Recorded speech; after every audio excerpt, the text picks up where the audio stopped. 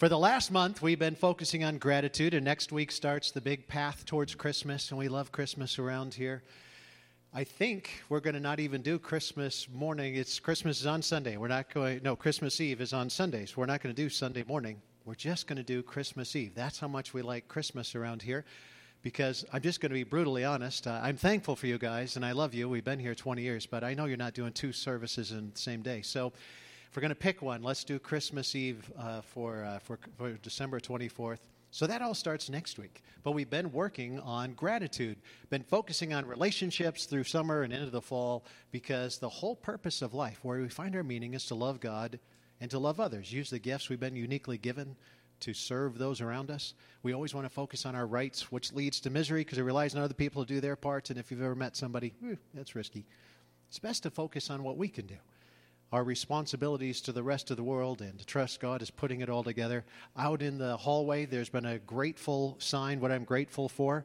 And several people said they're thankful and grateful for their families. They're thankful for the Lord. They're thankful for this church. One person put thankful for their mother-in-law. So I didn't know we were doing jokes on that board. I thought we were trying to be genuinely grateful. It changes our whole perspective of life. There's always challenges going on, but we want to focus on gratitude. And as a church, I've been here 20 years. I'm 55 years old, so you start doing the math. That's a long time, even for an old guy like me. We went up to Flagstaff to enjoy our annual Thanksgiving tradition. I have a New York family, and my wife, who's very Southern, we went to my New York family's Thanksgiving one time, and the food was not worthy, so we've never been back. And it's okay. It's a big family. They don't miss us. And so we take friends with us and go do the Polar Express with our kids every year. It is just delightful. We get to see bears at some point right outside our car, so that's always fun. And on the way back, I was concerned about Phoenix traffic. And for the first time in a decade and a half, Phoenix traffic was great. I don't think a single person flipped me off. So, wow, it was just really an exciting trip through Phoenix, and I was grateful for that. We, on occasion, try to bring in some outside voices. A lot of voices in the world, and so we try to import some outside voices. Sometimes we use video, and sometimes it's live, and usually it's really great. Several years ago, only a few of us left in Midtown. James, maybe you remember this, but the guy doing the sermon at one point, as I remember the story going, I think he was confessing to shooting a guy. So, it's a bit of a risk. This can go right off the rails, but Glenn has been in ministry for 40 years. I'm very excited with him ending with, how many traditional church people do we have this morning that have ever done communion with the bread and the cup being served on a tray? Who's ever experienced that? Okay, good. That's good. About half. That's more than half our crowd. That is really exciting. Tucson can be a little under-churched, so that is very exciting to me, so we don't have to explain it so much. We tend to do a little different style communion, and Glenn's going to get us there. He's been in ministry for 40 years. He and Lynn, they're in Bible studies. Some of you have met them. And Glenn's been on the East Coast. He started in Ohio. We love almost everybody from Ohio, except for the serial killers. And then they spent a lot of years in ministry in California, but we won't hold that against him. And they've recently retired here. And today, Glenn is bringing our finale of the Gratitude series. So welcome, Glenn. Hey, thank you to Pastor Ted. Appreciate it. Just want you to know that that time in California, we're basically serving as missionaries to California.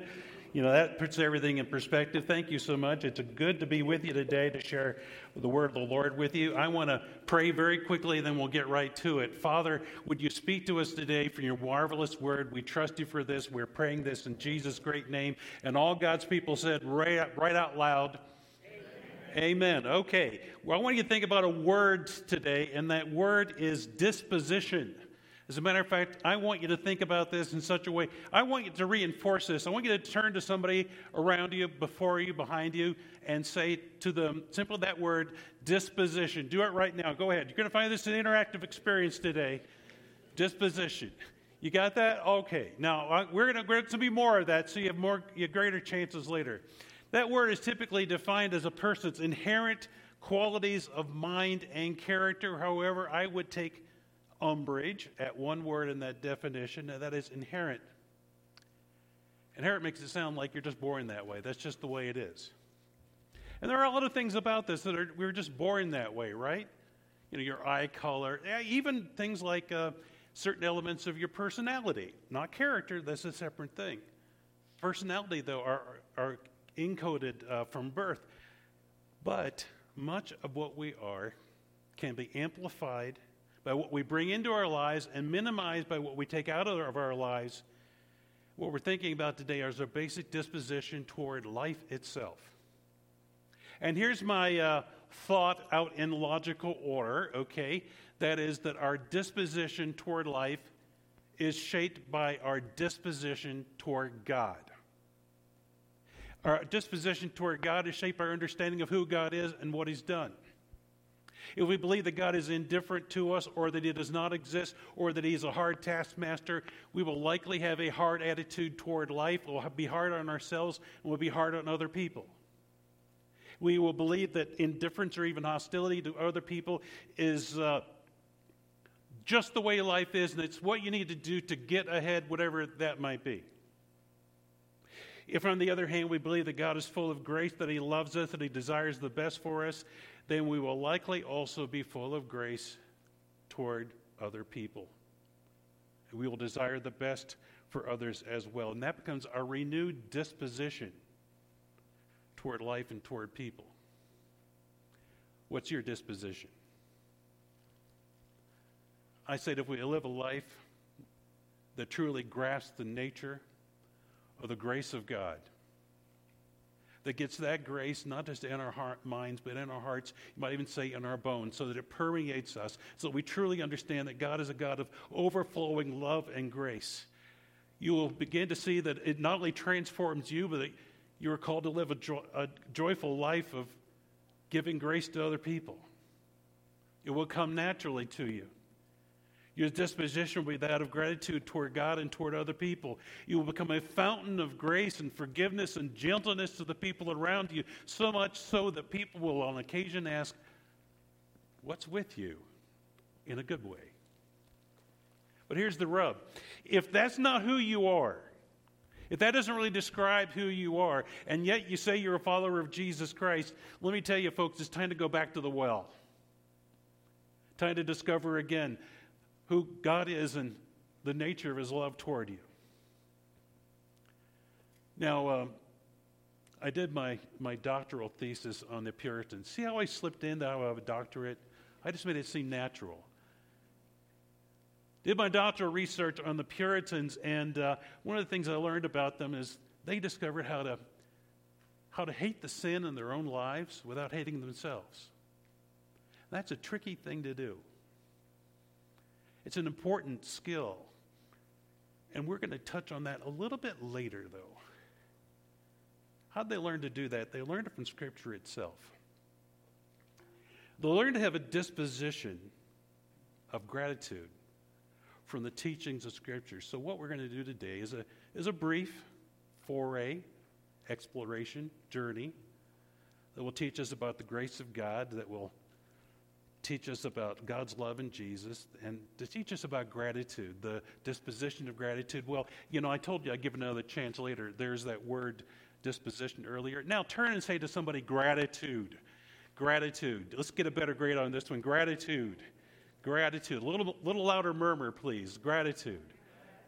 Oh, you're learning. Okay. Several years ago, I was sitting in a Greek restaurant having lunch. I know it's an amazing thought that somebody as svelte as me ever has lunch, right? But I was having lunch in this Greek restaurant, and I noticed a sign that was framed by the cash register, and it was in Greek. Now, listen, I studied Koine Greek, that's common Greek of the first century. The New Testament's written in. I studied that in seminary, but that does not mean I am fluent in the language. Not only that, Greek has changed from 2,000 years ago to the present. But there was one word that I recognized right away. And I'm convinced that a number of you will recognize it too once I put it in context. And that word, let's put it up on the screen. Yeah, there it is. And I'm going to tell you how to pronounce this. You're getting free Greek lessons today, no extra charge, okay? It's Eucharisteo. Say it with me. Eucharisteo. More enthusiasm. Eucharisteo. It's a great word. And I saw that in there. And that word is found in 1 Corinthians 11, 23 and 24. Paul writes, "For I received from the Lord that which I also passed on to you. The Lord Jesus, on the night he was betrayed, took bread.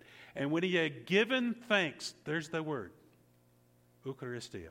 "When he had given thanks, he broke it and said, 'This is my body, which is for you. Do this in remembrance of me.'" You probably recognize those words, don't you? Words often used when we're observing the Lord's Supper. Passage goes on, verses 25 and 26. "In the same way, after supper, he took the cup, saying, 'This cup is a new covenant in my blood. Do this whenever you drink it in remembrance of me. For whenever you eat this bread and drink this cup, you proclaim the Lord's death until he comes.'" And what Paul is doing here in 1 Corinthians 11 is really quite interesting, because on the one hand, he is giving a history lesson, saying this is what Jesus did with his disciples. On the other hand, he's saying, now I want you to take what Jesus did and I want you to reproduce it there in your local church there in Corinth. I want you to do the very same things. And these are the things you're to do. First thing you do is you give thanks. You give thanks to Jesus for what he did for us on the cross, and you give thanks for our salvation. You give thanks for the fact that we have a God who forgives sin. You give thanks for the resurrection of Jesus and the hope of eternal life that is ours as well. You start by giving thanks. And then you use bread to indicate Jesus' body. You use the wine, the cup, to indicate Jesus' blood. You announce how the supper then shows us the new covenant in Jesus. And you keep doing it until when? Till Jesus comes back. That hasn't happened yet, so we're still doing it. But the starting point is the giving of thanks. For the believer, Thanksgiving is not a holiday in November. It is a way of life. Gratitude is baked into the cake of our faith. It's just who we are as believers. In so many ways, this whole business of living the Christian life is simply living out a life of gratitude for the greatness and the grace and the love of God. Thank you, Lord Jesus, for the things you've done. Thank you. Your life becomes pervaded with grace and gratitude. I'm going to ask you a question. How many of you here will confess to have ever seen The Simpsons on TV? Anybody ever seen The Simpsons? Okay, there's some folks that are too holy to admit it. But the Simpsons, one time on The Simpsons, Bart was cajoled into offering the prayer before the meal. I had the transcript of what he said. "Dear God, we paid for all this stuff for thanks for nothing." So, we paid for all this stuff ourselves, so thanks for nothing. That is not the disposition of gratitude. I mean, where do we get the ability to work and earn? Everything comes from God if you take it back to its source. No such thing as self-made person. Everything comes from God. As a matter of fact, it reminds me of a joke. Do we have time for a joke? I'm going to ask Pastor Ted, do we have time for a joke? He says, "I'm funny all the time. I don't need to tell jokes." Got it. Okay. But the story goes that scientists got very cocky. They realized they could now create life in a laboratory. And they say, you know what, we could probably make better life than God ever made. So let's challenge God to a contest. And they say, "God?" And he goes, "Yes." He says, we're going to have a life-making contest. You ready for this? We think we can make a life that's even better than the life you made. And you go, "Okay, guys, let's go at it. Let's throw this thing down." God was in the mood. And they said, "Okay." God says, "I'll give you guys 24 hours. He goes, "Great, 24 hours. That's all we need, God." And one scientist turned to his assistant and said, "Go outside. First thing, go outside and get some dirt." And God said, "Whoa, whoa, whoa, whoa, whoa, whoa, right there. Go get your own dirt, okay?" Oh, come on, that was better than that. You probably know, if you know about the Lord's Supper, you probably know that Paul's instructions to the church in Corinth was based on what Jesus did with his apostles, as recorded in the 4 Gospels. And you probably also know that this event that we historically refer to as the Last Supper was not a meal that Jesus had invented whole cloth. Instead, they were observing the Passover meal, what modern Jewish folks today call a Seder meal. They were celebrating what God had done 1,400 years before. And at that time, God sent Moses in the time of Israel's captivity in Egypt to win the freedom of the people, and he went before Pharaoh. He went demanding their freedom, and Pharaoh's response was, "No way, buddy. I'm just going to make life more miserable for the people of Israel." And God responded to this by sending them 10 plagues. Now, I'm old enough to remember Larry Norman. I wonder if anyone else in the room knows the name Larry Norman. Might be nobody at all, okay? Okay, I got it. Early Christian, what they call contemporary gospel. He was kind of ahead of his time. And in the words of Larry Norman, God sent Moses, and God bugged Pharaoh and bugged him, and sometimes he even used real bugs. Yes, you know the line, okay. And so we're going to go through the 10 plagues, okay? 10 plagues. Now, I hope you have some time. This could take a couple of hours. Are we good? No, I tell you what, we'll just enumerate them, all right? But by enumerate, that means we actually put a number on them. So I'll say the name of the plague, and you say 1. And look, the second one, and you go 2. And I have to explain it that way. If I just did the first one, some smart aleck here might just say 1 each time. 1. Where's Mike Welliver? I was talking about that. I'm talking about him. That's something he would do, okay? So here we go. The water of the Nile turned a putrid blood red. 1. Then there were frogs. 2. Then lice. 3. Then flies. 4. Then pestilence. 5. Then boils. 6. Then hail. 7. Then locusts. 8. Then darkness. 9. Stop right there. By each and every one of these, God was rebuking the various gods of Egypt, saying, "You think you're in charge of the Nile? No, I'm in charge of the Nile. You think you're in charge of the livestock? No, I'm in charge of the livestock." Right on through.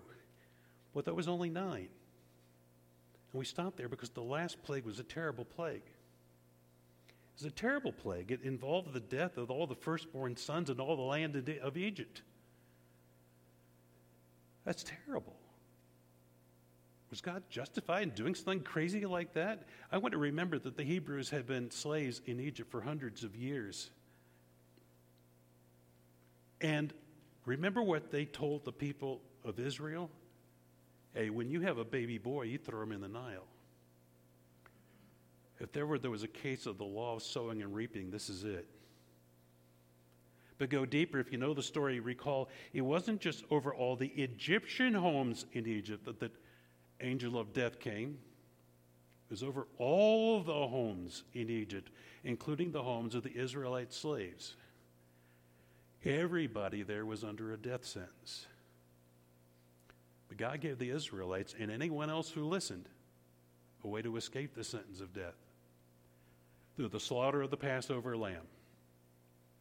And then you would take the blood of that lamb and you would smear it on the door frames, the side posts of the door of your home. That was your way of saying, we believe in the words of the Lord, and we put our faith in this lamb that takes our place. And they were spared. They weren't spared because of the good deeds they had done. They weren't spared because they were Israelites. They weren't spared because they were slaves. They were spared just because they put their faith in the Word of God and they placed their faith in the Lamb who had taken their place. And today it's still the same. When you put your trust in God, in His Word, when you put your trust in Jesus, the Lamb of God, you are spared the consequences of your sin. You're spared those consequences, not based on the greatness of your deeds, not based because you are rich or because you're poor, not because of your race or your ethnicity, but simply on the basis of the Lamb who takes your place. I wonder if you remember John 1:29. John the Baptist sees Jesus one day and says, "Look, the Lamb of God who takes away the sin of the world." And for people at that time, that lit up all the lights. They knew what that meant. And now with us, with the benefit of Scripture, we know what it means too. And all we can say to it is to say, this is glorious.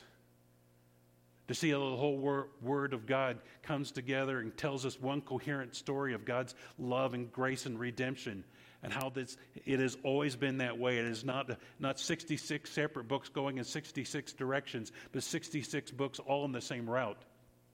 hence Route 66. Got it? Okay. Remember how I said how our disposition toward life is largely shaped by our disposition toward God? I want you to know that I wasn't just saying, well, this is my observation, but you can actually find this rooted in Scripture. And you find it in an unexpected place. It's in a place that it's in Luke 15. This idea that the way that you behave toward other people is founded in how you see God. It's in the story of the prodigal son. Now, the story of the prodigal son is actually stories about two sons. The one son, the prodigal means somebody who spends like there's no tomorrow. The one son,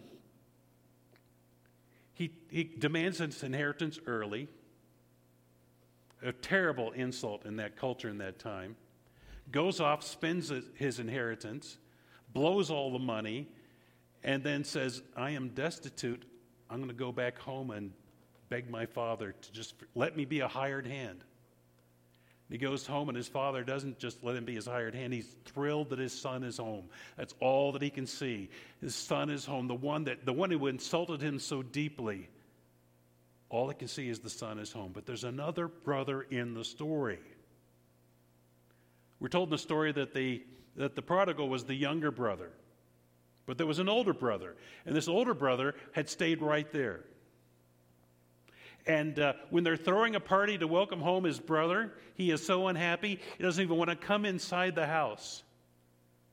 What does he say to his father? This is Luke 15:29. But he answered his father, look, all these years I've been slaving for you and never disobeyed your orders. That's how he viewed God. Because the father in the story is clearly standing for God. God he saw as a slave driver that you have to work very hard to make happy. And that's why he hated his little brother too, because he was hard toward his father, and he's hard toward his brother, and he's hard on himself. He's hard all around. Let me tell you something about this interesting about the story of the prodigal son. Everybody's in the story somewhere. You're either the prodigal or the older brother. Most of us have been prodigals. A handful of us, though, our sin of choice was religious pride. And that made us older brothers. But we're all in the story one place or the other. Let me tell you something. An effective church is a church where this is true. Where every saint has a past and every sinner has a future. Amen? That's the nature of the grace of God. Grace, we talk about amazing grace. Grace is amazing in so many dimensions. I couldn't possibly enumerate them all. We've been there 10,000 years. We wouldn't have time to enumerate all the great things about grace. But let me tell you why it's great in the realm of our self-being. You might say in our mental health. We'll just call it our well-being. Grace means that I know I have nothing over anyone else. I've known a lot of people over a lot of years who've done a lot of bad things. I've had churches where some of our board members have done serious prison time, and they did some bad things. Never for 1 second did I think, oh, I'm so much better than they are. No. I didn't even do the for the grace of God. No, because I'm just a criminal that they didn't catch, right? We're just spiritually, we're just criminals that just haven't been caught. The Bible says all have sinned and fall short of the glory of God, Romans 3:23, and all means all. No exceptions to the rule. I'm no exception. I have no basis for pride. I'm not better than anyone else, and that keeps me humble. Keeps me where I need to be. Don't get proud. But grace also means this. God saw fit to extend his love toward me for whatever mysterious reason, and it truly, to times, is mysterious to me. I am loved by him. Jesus, the Lamb of God, laid down his life for me. Therefore, I have no grounds for despising myself. If I do, I'm saying I'm smarter than God at evaluating me. And I am not. I'm not better than anyone else, but somehow, amazingly, I am not trash. And the way that I look at it, I look around, we're all sinners, and we're all loved. Isn't that awesome? That's amazing grace. By the way, that's something that my study of the Puritans taught me. These guys really understood this. They really understood this thoroughly. Don't let anybody tell you the Puritans were a bunch of self-righteous people. They hated self-righteousness because they knew how terrible it was. But if I don't have pride left, and I don't have self-loathing left, what am I left with? There's one thing, one beautiful thing I'm left with, and what I'm left with is gratitude. Pure, beautiful, fantastic gratitude for the grace of God. Gratitude not just for material benefits like a roof over my head or something to eat, but for eternal, everlasting benefits like peace and hope, the promise of eternal life. I will never be forsaken. I will never be left. He is always with me. His salvation will reach me no matter where I am, no matter what I do. He is with me always. I really wanted to communicate with you today, what does that look like in real life? And I read a story. A woman named Linda Elliott tells a story about something she experienced one Christmas season in Little Rock, Arkansas. It was Black Friday. We just had that, right? It's one of the great American holidays. It should just be on the calendar. Black Friday, let's just like Super Bowl. No, it's the big game Sunday, unofficial holidays. She writes, out of the corner of my eye, I noticed an elderly man on the other side of the window, making his way carefully down the sidewalk. He's carrying a black umbrella in his left hand, sheltering himself from the rain, and balancing several brooms on his right shoulder. Beneath a thin gray coat, he was dressed in a plaid flannel shirt and brown pants. A striped ski cap protected his head, and thick glasses covered his eyes like a shield. As I watched, he smiled and stepped politely aside to allow a couple rushing by. Who's that? I asked Carolyn, who she was having breakfast with. Oh, she says, that's Melvin. He's been walking these streets for years and years. I heard he put several of his children through college selling those brooms. He's almost blind and in his 70s, but he keeps on keeping on. I don't know how he does. Everybody buys brooms from him. Just then Melvin ducked through the doorway into the little restaurant. Waiting customers smiled and cleared the way for him. A few shook his hand.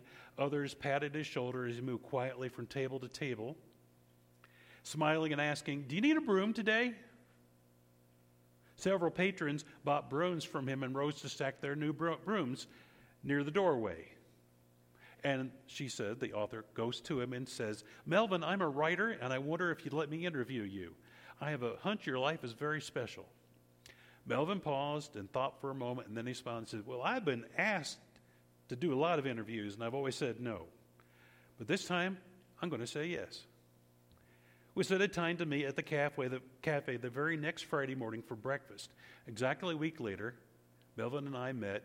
Melvin shook my hand at the front door and says, isn't it a blessing to get a good hot breakfast on a cold morning? Melvin took a sip of hot coffee and then sat straight and tall in his chair. Now, there's one thing, he says, I need to make clear about this interview. I'm a Christian.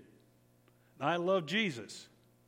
My mother died when I was born. I never knew my daddy. I was raised by my grandmother. She was a wonderful person. I've been married to the same lady for 45 years. Jesus has always been very good to me. I owe everything I am and have to him. I'm a thankful man. When the waitress brought our overloaded plates, I asked Melvin about his eyesight. Well, I was born this way. I can see a little bit, but my wife, Dorothy, she was born totally blind. People didn't think we could make it, but we've raised 5 children. Lord's always given us work. Before she retired, she taught music to handicapped children. Me, I'm 72 years old, and I'm still working. I can't see much, but I don't feel handicapped because God helps me do whatever I need to do. Enthusiastic and eager to talk, he wrapped his hands around his cup of coffee. I've been happy in life because I made up my mind when I was a very young man that I wanted to help people. Life's not about what somebody will do for you. It's about what you can do for somebody else. I love God and I love people. So how do you help people? He said it proudly. Well, every morning, unless it's under 30, unless it's really raining hard or something, I wait on the corner for my bus and I pray God will send me somebody that day that needs my help. Then I watch to see whom he sends across my path. Even a smile or a kind word helps people in this rough old world. I feel I'm successful in life because God always sends people I can help. As he buttered the biscuit and covered it with jelly, I began to feel as if that coffee shop had turned into holy ground. This man had it all figured out. He was calm and secure. I could feel the peace of the Holy Spirit coming from within him, even in the midst of the busy coffee shop. He wasn't fretful or anxious like the rest of us, well, like me. He navigated the crowds and the weather every day without complaint. Tell me about your children. Well, Dorothy and I put 2 of them through college. 2 of them died. One is not as close to the Lord as he ought to be. But prayer, that'll make the difference. Jesus suffered for us. Why shouldn't I suffer over my child? Then he added confidently, I believe my child will return to the Lord. How would you like your children to remember you? A tear slid down behind those thick glasses. I want my children to remember I was always there for them when they needed me. That I loved Jesus. I never let him go hungry. I wanted to believe I was a good man. Gestured toward his brooms. I don't worry, I'm not afraid of anything. I have peace of mind. I'm grateful for whatever God does. If I sell 1 broom, I'm thankful. If I sell 10 brooms, I'm thankful. God has shown me that my family will always have everything we need. It's not about money, it's about God providing. Always tell them whatever you want is what I want. As Melvin and I hugged and parted ways that December morning, I knew my holiday would be more focused and more filled with gratitude because of him. Once again, God had sent Melvin somebody to help. A few weeks later, I caught a glimpse of my divine messenger, brooms over his shoulder, off on another adventure. I had no doubt he was counting his blessings and looking for the next person God was sending his way. I should add one post note to the story that's not in her record. June 18, 2017, at age 84, Melvin Pickens went home to be with the Lord. Now that's a man with a true and deep disposition of gratitude.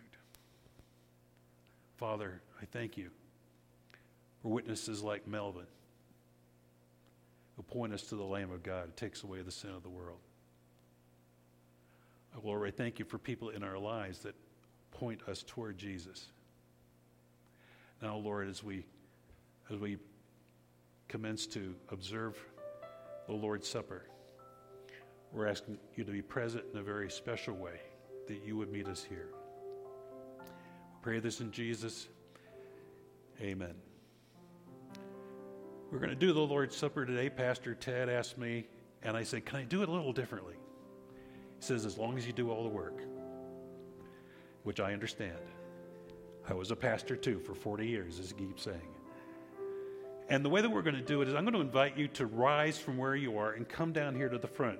We have bread and we have the cup here. Now, I've got a couple of gentlemen who are lined up at a time. If you are physically, if it would be difficult for you to come down here, they've got these trays on the side that are just for you. So, but what I'm going to do is I'm going to come down, just have another word, and then we're just going to observe the Lord's Supper together. Okay? Jesus said, when you come together, do what I did. Give thanks. Take note of the bread and of the cup. The bread signifying his own body. The cup signifying his blood. Do it, drink it all in remembrance of him. So I ask you to rise. Come forward now. The bread's in the center. The cups are all around the side. And I've got my helpers.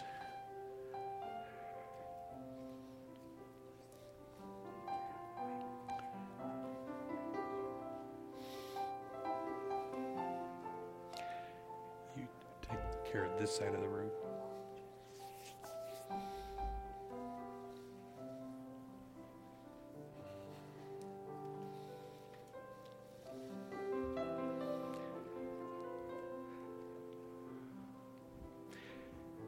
You may take of the bread and the cup as you receive it, rather than waiting for us all at the end.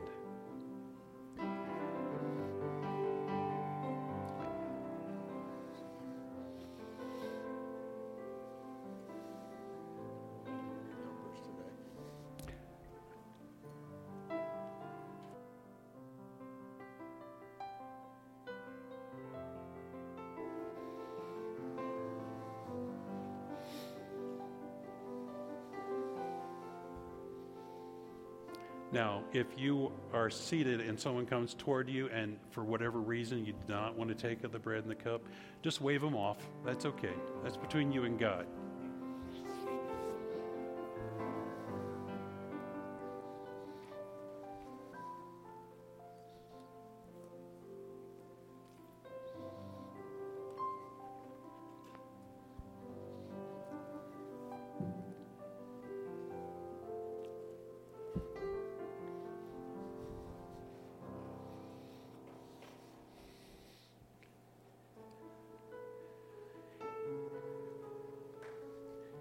If you've not yet taken of the bread and the cup, here in just a moment, we'll take of it together.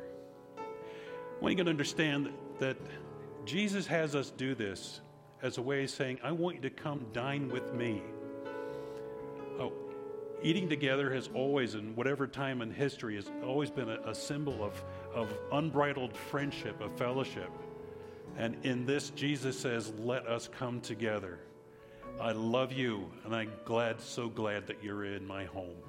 I love you, and I'm so glad that you have partaken of my salvation.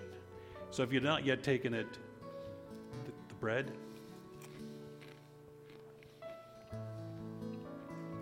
the cup,